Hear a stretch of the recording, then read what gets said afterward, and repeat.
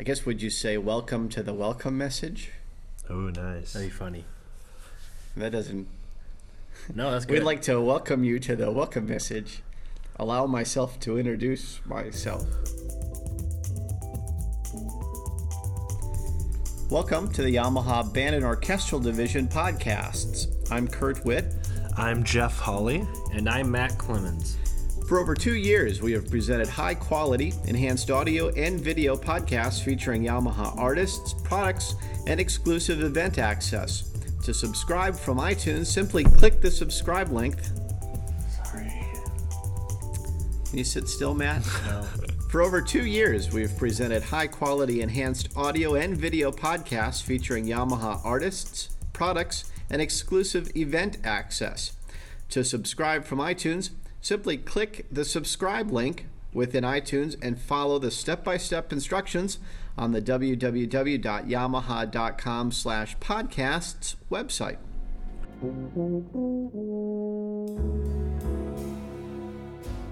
Of the 26 episodes we've done so far, Jeff, what's your favorite?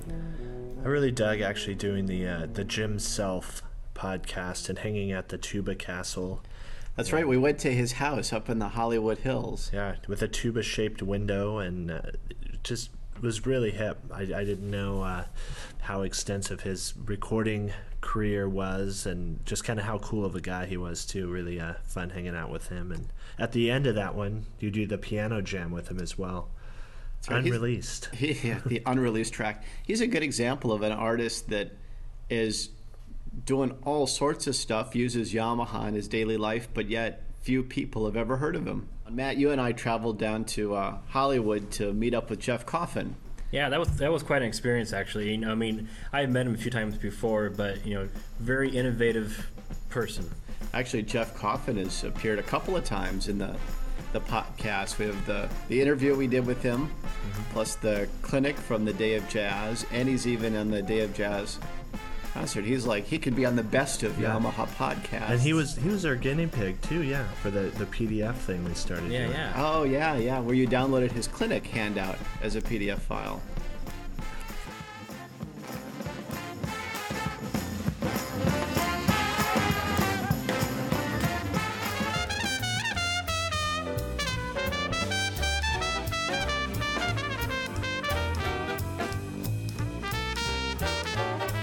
Well, this might be a little bit of a leading question here, but Wayne, as far as you coming up as a trumpet player, who would you consider your big trumpet hero? Well, let me think. Oh, God, there's so many. There was another really interesting episode that in retrospect was pretty special. Jeff, you traveled up to interview Wayne Bergeron, and Maynard Ferguson was there. That was really cool to see, kind of how Maynard interfaced and interacted, and some of the funny stuff that happened in that recording session, and also the timing of that one was really really important. That was, I think, one of the last interviews that Maynard had before he passed away. So definitely another episode to check out. That one was. Those of you listening to this, Jeff on his desk here at Yamaha has a picture of he and Maynard Ferguson taken about 2 months before Maynard died. And I think that was his last recorded performance or last recording. I think so, yeah. Wayne. So you guys have seen the list of what we've got planned for 2007. What do you think about the next year of podcasts, Matt? What do you think it looks like? I think it's going to be good. I mean, big name people, small name people. Our goal is to provide content that anyone would like, and try to help, obviously support the big guys, but also support those newcomers or people you don't always hear from to, help expand your guys' horizons about music and what Yamaha has to offer.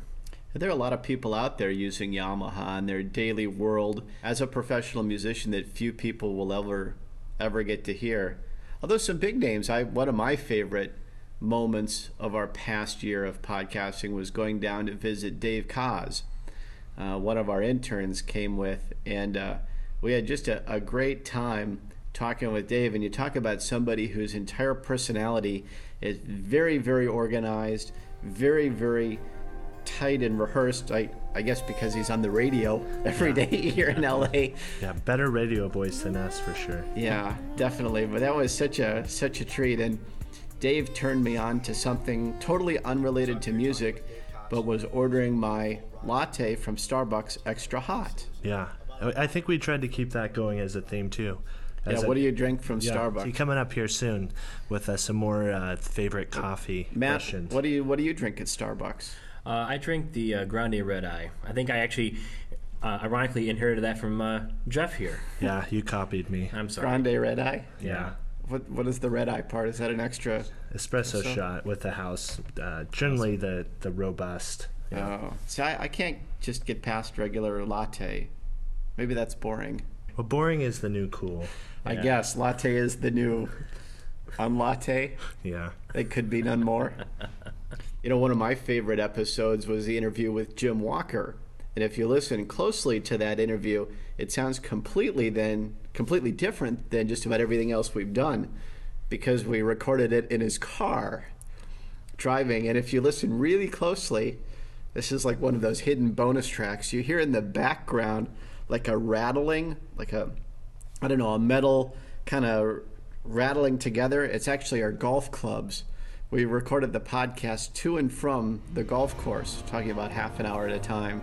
And I listened to that and hear the golf clubs in the background. Unfortunately, when we played, I lost, and he has $5 of mine that I hope to recoup soon. Yeah. But Jim's pretty interesting. He played on the Grammy Awards playing penny whistle with Paul McCartney, and talked about the kind of, quote, audition for that was really something. Just what a wealth of information by people.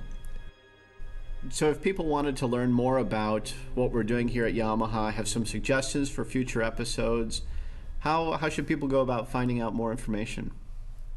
Well, the best way is to email us directly at band and orchestra, all one word, at yamaha.com. And generally we're peeking at that every day, and we'll get back to you if you've got some suggestions. Really? People probably don't believe that we read that email. Oh, we really do.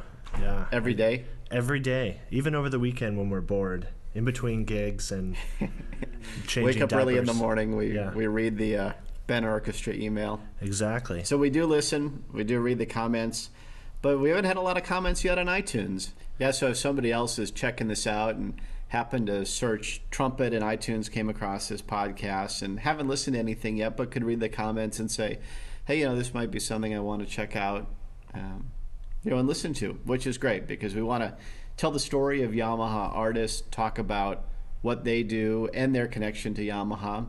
And, we didn't even talk about it yet, but there are some really cool factory tours. Oh, yeah. Yeah, in fact, for people that are checking this out, they may want to listen to or watch, I guess, the episode that's called Putting It Together, the James Morrison Factory Tour. And at the end of that video, he does a special performance where he plays 10 instruments at once. Well, not like physically at once. No. 10 separate times, but he plays it and it's edited together. That blows people's mind. You see him playing tuba, euphonium, trombone, trumpet, cornet, bass clarinet, saxophone, and clarinet. Right. In the same video. He's unbelievable, and the kind of person that most Americans have never heard of. James Morrison, Australian. Yeah. You know what he's missing, though, is penny whistle. Maybe he could talk to Jim Walker. We'll get those guys together. Expect that coming up soon. Yeah, the Jim Walker, James Morrison concert. Experience. So that's about it. Welcome to the welcome message. Is that right? Do you say welcome to the welcome message? You can be none more welcome.